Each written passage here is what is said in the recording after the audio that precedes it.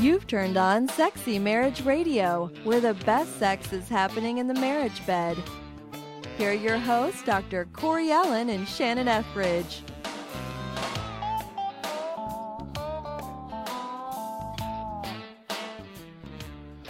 Well, welcome back to another episode of Sexy Marriage Radio, where honest, straightforward conversations are taking place, and we're actually in the middle of kind of, I guess you'd say, a series, which we don't usually do on Sexy Marriage Radio, where they kind of build on each other, or, there's topics that they interweave. We kind of do each show to be a standalone, because sometimes that's the way sex is. Each episode, each interlude is a standalone.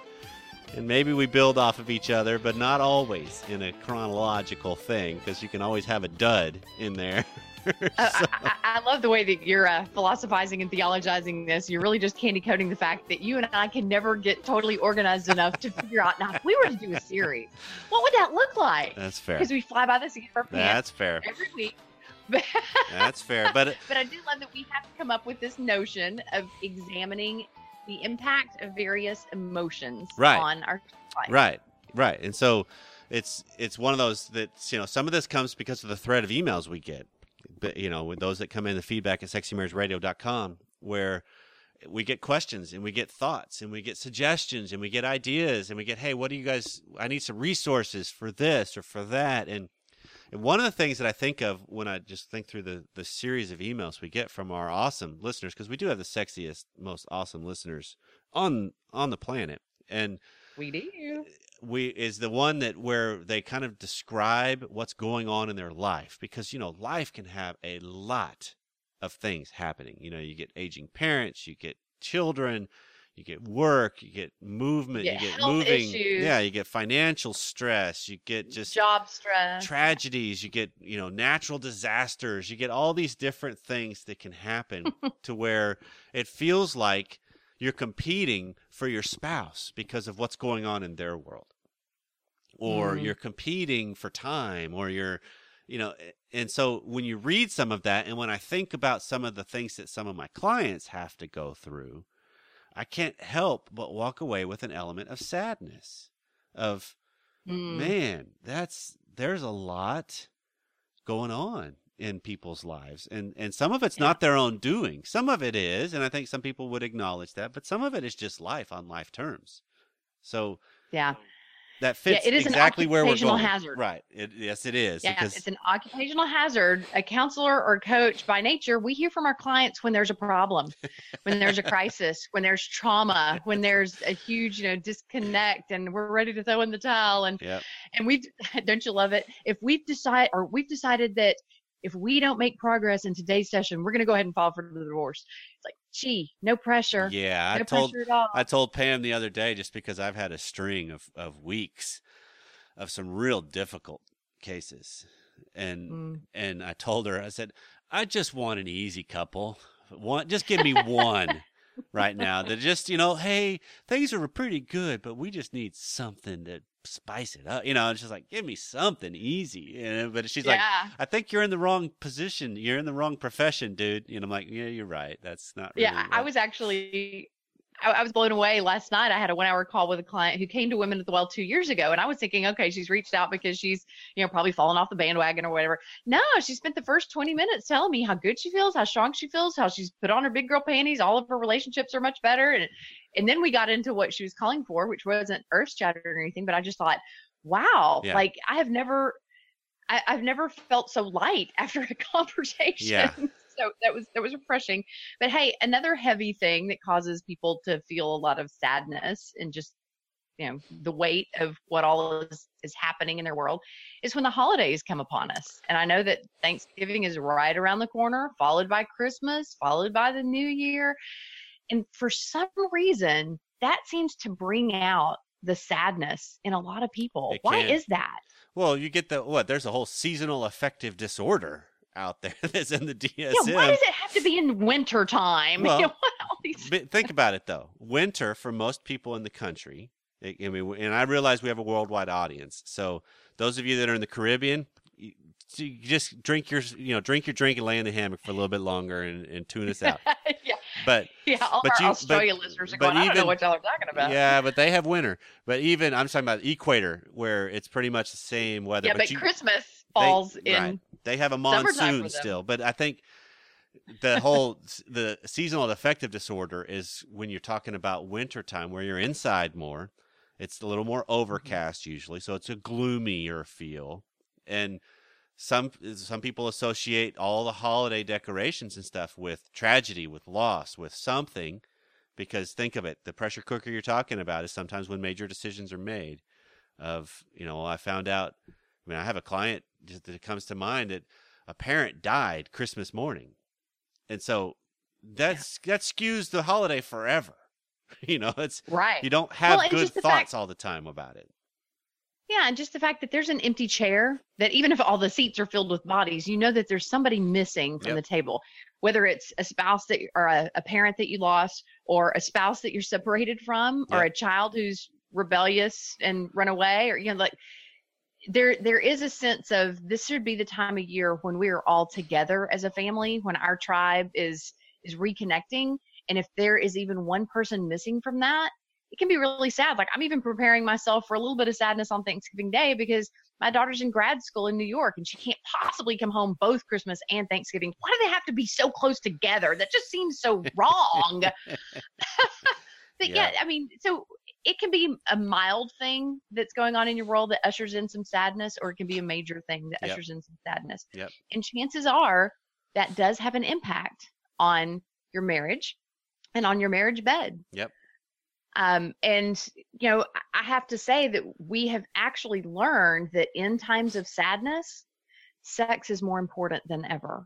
I know that's been your experience. Yeah, because you've talked about that with your experience with Greg and his dad. And I have. And just recently we went through, Greg has had a kidney stone since July that was causing him so many problems. And so he was getting depressed. He was getting frustrated. He couldn't pass it. It was causing a lot of pain. He was having to miss a lot of work. And so obviously he can't function sexually when that's the problem going on. And so it wasn't that, that the intercourse part of it was what we were aiming for, but there was a lot of holding. There was a lot of tenderness. There was a lot of him going down. Maybe that was too graphic for listeners to know. But there was a lot of him offering sexual intimacy to me, because even though he couldn't have the fun of it himself, he could still feel connected to me and comforted by what he was able to offer to me. Right. And so I do think that sadness can actually be comforted and alleviated to some degree by not neglecting sexual intimacy. Don't let sadness be a reason that you don't have sex, or that you don't cuddle or caress or something. Let it be the impetus that causes you to say, maybe we need to spend some time just holding each other tonight. Maybe we need to give each other massage. Right. Maybe we just need to make out for a while, because that releases good chemicals in your brain. French kissing, especially, it releases all kinds of endorphins. Yeah. And so it can actually be better than Xanax, or I don't know what all you prescribe. You probably know more about that than I do. No, but I think that's where you have to just parse it all out, because if you think of how we interweave a lot of different things with the meaning of sex, that, I want sex just because I hear it because it makes me feel connected. It gives me a release. It's just a physical act. It's an intimate thing. It's, all these different things. So what if in the moments of sadness, I figure out what I'm really wanting is that connection, is that skin to skin thing. So it doesn't have to be sexual, although it could lead to that. Right. Well, you think about, go back as far as you can in your memory bank.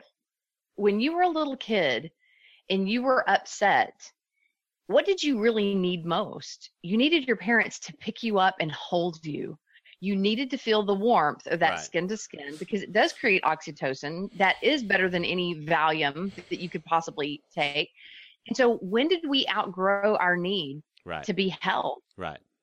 I think that is one of the most basic needs. And as a coach, that's something that I'm actually able to inquire with my clients of, on occasion, especially like with single women. Single women never get any kind of physical touch. Who are they going to get it from? And they just feel so hungry for that skin to skin. And I have a few clients that we've built a strong enough relationship that I can say, do we need to spend a few minutes holding you? And it is such a privilege to get to offer that to someone where there's no agenda, there's no threat, there's no anxiety or fear of, they can just relax and sense those chemicals being released in their body of that skin to skin contact. But in marriage, there's really no excuse for us not to have those feel good feelings flowing, even when we're sad, from our spouse, because if we can't ask our spouse to hold us, there's something wrong. If we can't offer to hold our spouse, there's something wrong. Right. And I know it feels really, really vulnerable. And some people get really freaked out by even the thought of either asking to be held or asking to hold someone.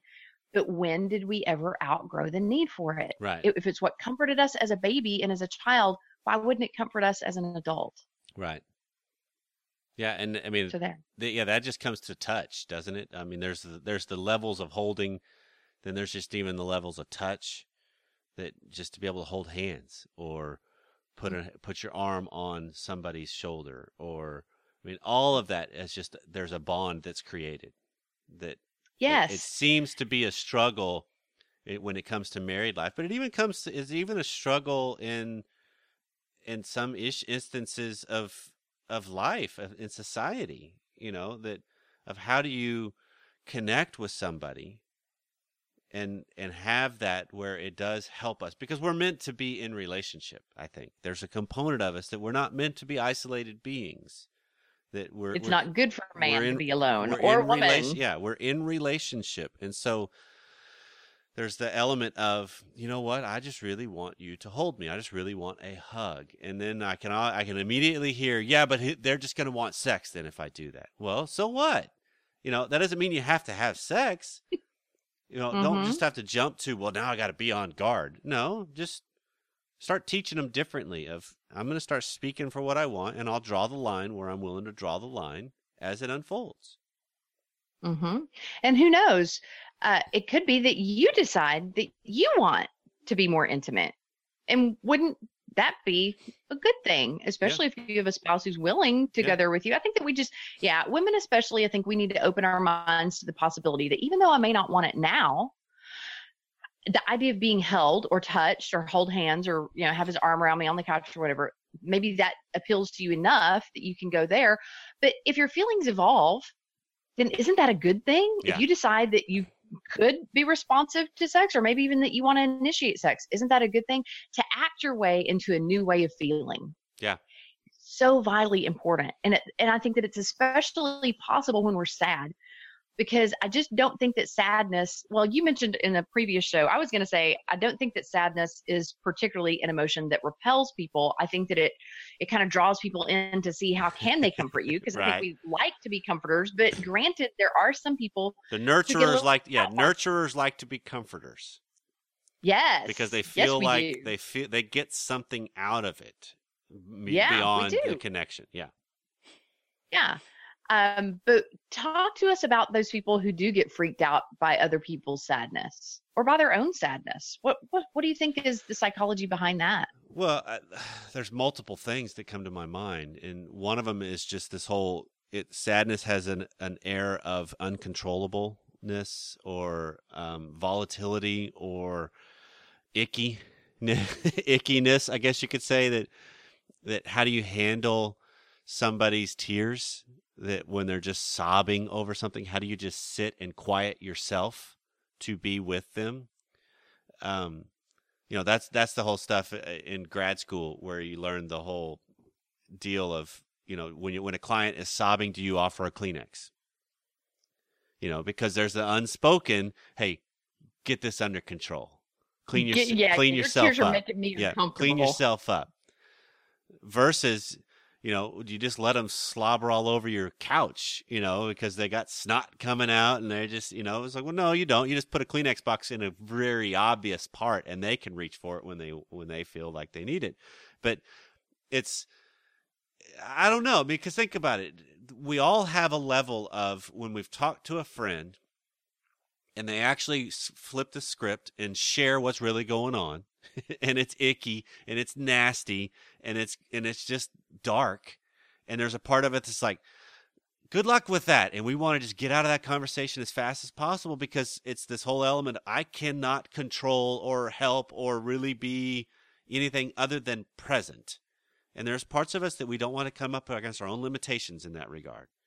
And so we run from it because we were either taught, showing emotion or sadness is weak, or it's a victim, or it's a manipulation, or, because think about it. How often does it happen in married life where tears are really a flat out manipulation? It's not completely 100%. It's not 100% manipulation, but there's a big element of it that I know if I cry, I'll get my way. You'll back down. You'll relax. You'll whatever. When Greg learned that I could quiver my chin on command, it lost its power because he knows I was just trying to get my way. Yeah. I'm a few tears. Yeah, I mean, because we as humans are some of the most sophisticated people on the planet on getting our way, and we don't recognize that a lot of times. That we're like, you should care that I'm sad about this. Well, what if I don't? Does that mean I don't love you? Not at all. It just means I don't care that you're sad about that, and that's a harsh thing until you start thinking about it from a deeper perspective of, hold on, because I just think of it in the sense of, if I have to join Pam in her level of sadness to demonstrate I care, I am no longer in a position to really be in caring mode. To be a comforter. Right. The comforter has to have a higher level of emotional sobriety to really be a comfort. Yeah. It does sound harsh at first, but when I really take a second to pause and think about it, you're basically saying you're just not going to enable them to continue spiraling even further down. Right. That you want to try to be a source of inspiration to pull them back up. Yeah. Which is great. But I think that ultimately we have to be the ones to decide when we're done being sad. I don't think that that's something that can be projected upon us of, okay, my patience has run out with this, so you get over it now, or by the time I get home or whatever. Because I think that just sometimes, a person who's really sensitive can interpret that as they don't even care. Yeah. But I do want to encourage listeners to monitor your own sadness in such a way that you can decide when it's time to move to a different and more productive emotion. Because let's be real, sadness is not a very productive emotion. When all you feel like doing is laying in bed, staring at television, watching, mindless show after show, and just lay there and cry, stuff isn't getting done. Kids aren't being taken care of. Meals aren't being prepared. Right. You're slacking at work most likely. It's not a very productive emotion, but it's a very real emotion. Yeah. It's one of those emotions where if we don't take time to let the sadness cloud totally darken the room for just a little while, then it builds and it builds, and then we really have no control over it. So here's an example of what I actually experienced a few weeks ago. And I don't know what triggered this, but by around 8:00 at night, I was a sobbing, blubbering idiot. But at least I was mature enough to say to Greg, I don't know what this is about, and I'm not going to try to make it about you. That I feel overwhelmed right now. I feel stressed. I feel frazzled. And then I got to thinking about it. You know what? All afternoon, I have been snacking on candy corn.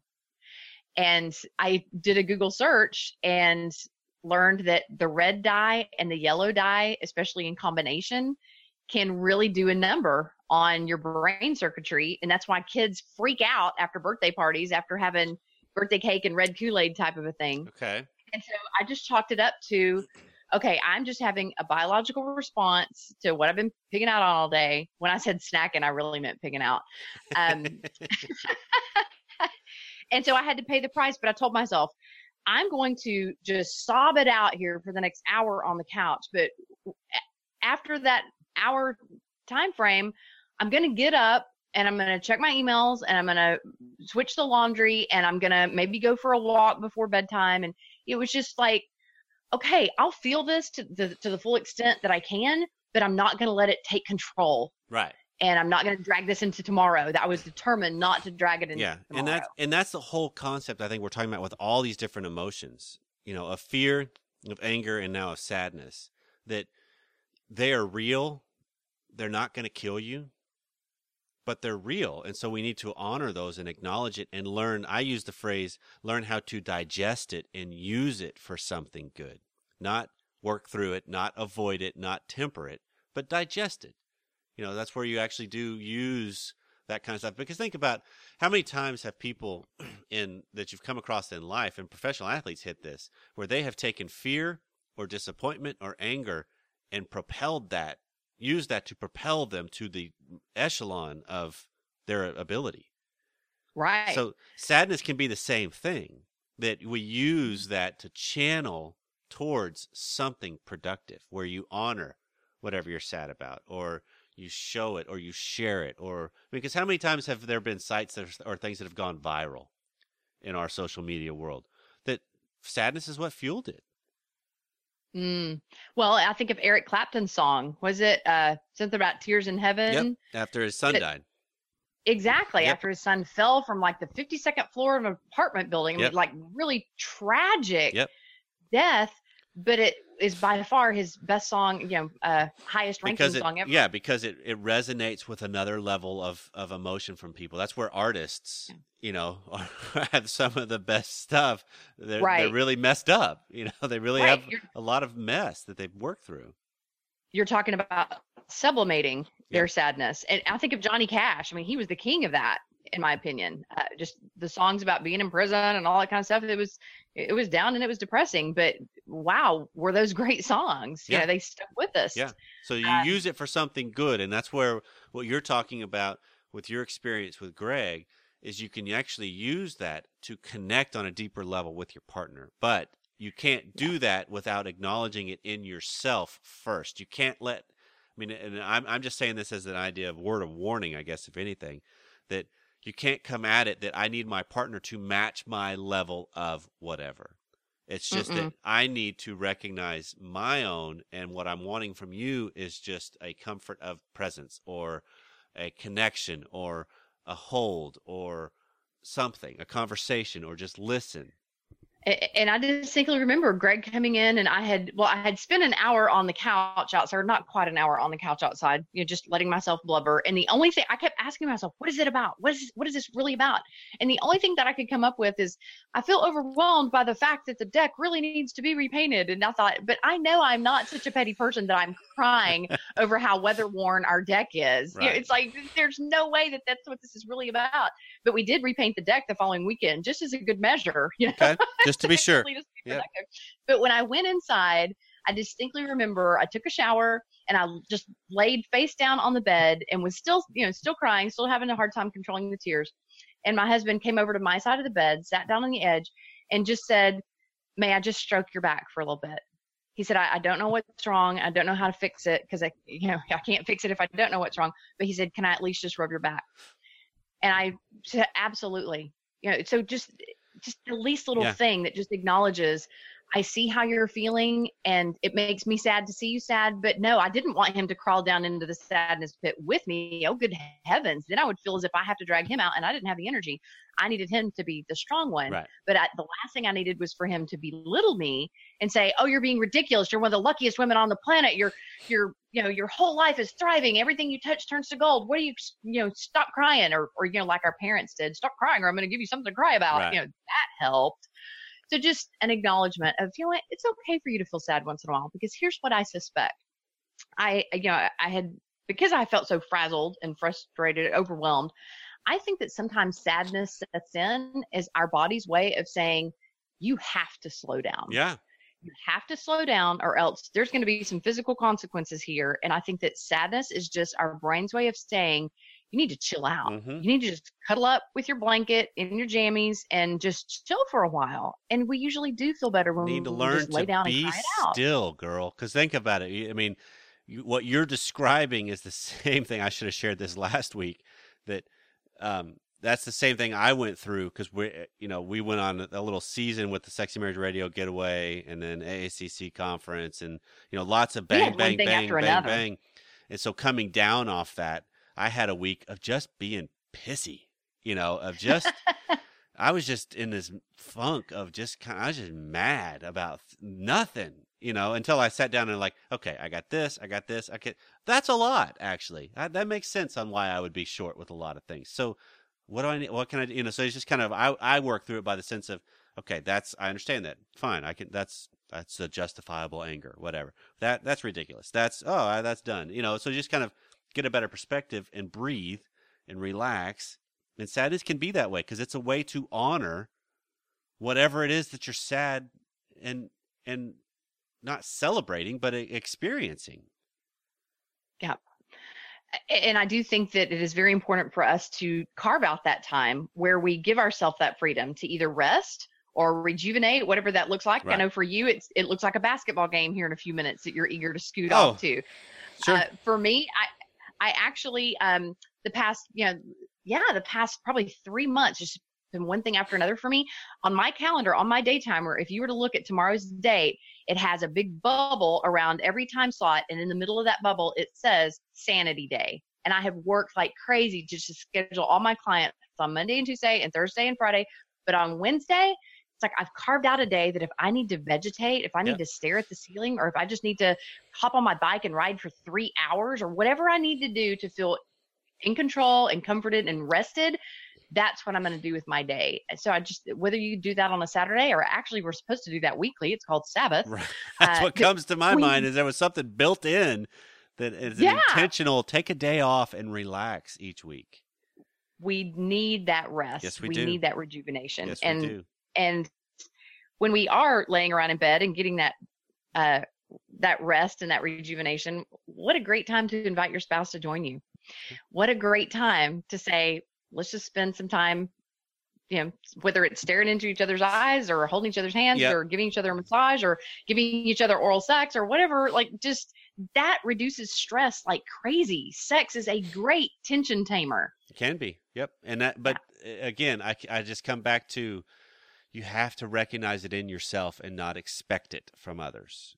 You can't be mad at other people for not picking up on what you need. Right. You need to pick up on what you need. You need to ask for what you need, and you need to carve out time to give yourself what you need. And then give yourself permission to feel it, to just, it's okay. Because that's the one thing I think of is I'm working with a couple, just hypothetical, of one of them has come to a new realization about something and they're just really sad. And so they've got the waterworks are going and the snot's going and they're just almost to the verge of uncontrollable. And it's very common then that the spouse will slide over, put an arm around them, or, hand a Kleenex, which is, we talked about that, or something. But all of those are basically, there's an undercurrent that could be, hey, get yourself together.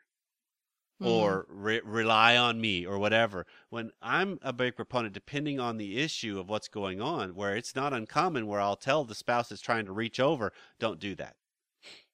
Let them handle this. Give them time and space. Let them experience this. This is something that's going to be beneficial for them because it's going to develop their resolve to handle themselves. And that does not at all mean to no longer be a crier. That just means I can do this without trying to control others. I can do this because it's controlling me. And that's the difference. Yeah. And I think bottom line is with all these emotions that we've talked about, with fear, anger, sadness, expect them. They come part and parcel with being human. Right. And if we can befriend them, it's actually the best thing that we can do. It's one of the main focuses of Women at the Well. We actually spend a day on fear, a day on anger, a day on sadness, a day on gladness. Because I do think that when you feel these completely, you can move on to become a happier person. But don't stuff them into the basement of your soul. Right. Because that's where they're going to fester and cause a lot more problems than they really need to. Right. Just let them be your guide. They're trying to tell you that something needs adjusting. Just figure out what it is, make that adjustment, and press on. So invite them into your life. And then the scary thing is invite them into your marriage. Because how many times do you share with your partner, I'm really upset about this. And they immediately, well, hold on. Let's, they want to fix it. They want to be in it rather than, okay, do you need something from me in this? How can I walk alongside you in this? And that's the scary part, because it seems like that goes counter to a lot of what is proposed out there as marriage help. When, you got to kind of handle yourself and then invite the partner to come alongside. Yep, that'll preach, Corey Allen. That'll preach. Well, this has been Sexy Marriage Radio. Thanks for taking some time out of your day to spend it with us. If you like what you hear, and you want to help support us, the Bed Buddy Club, join it. Look for the purple button. That's where you can find ways to help more. We'll see you next time. We love you for listening.